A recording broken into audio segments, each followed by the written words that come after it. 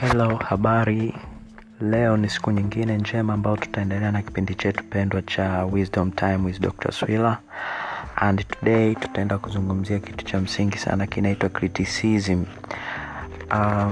Unajua katika kile kitu unachokifanya au katika jambo lolote unalofanya, sio watu wote ambao watacomment in a positive way. Wapo ambao watacomment katika negative way, and this is what we call criticism.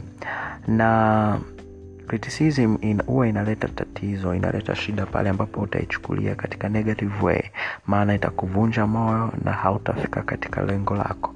Lakini ukiichukulia criticism in a positive way na kuifanya hiyo kama kuwa challenge katika kile jambo unalofanya, then utafanya kitu ambacho ni bora sana, na criticism itakushuti na kuifanikisha lile jambo ambalo unalifanya.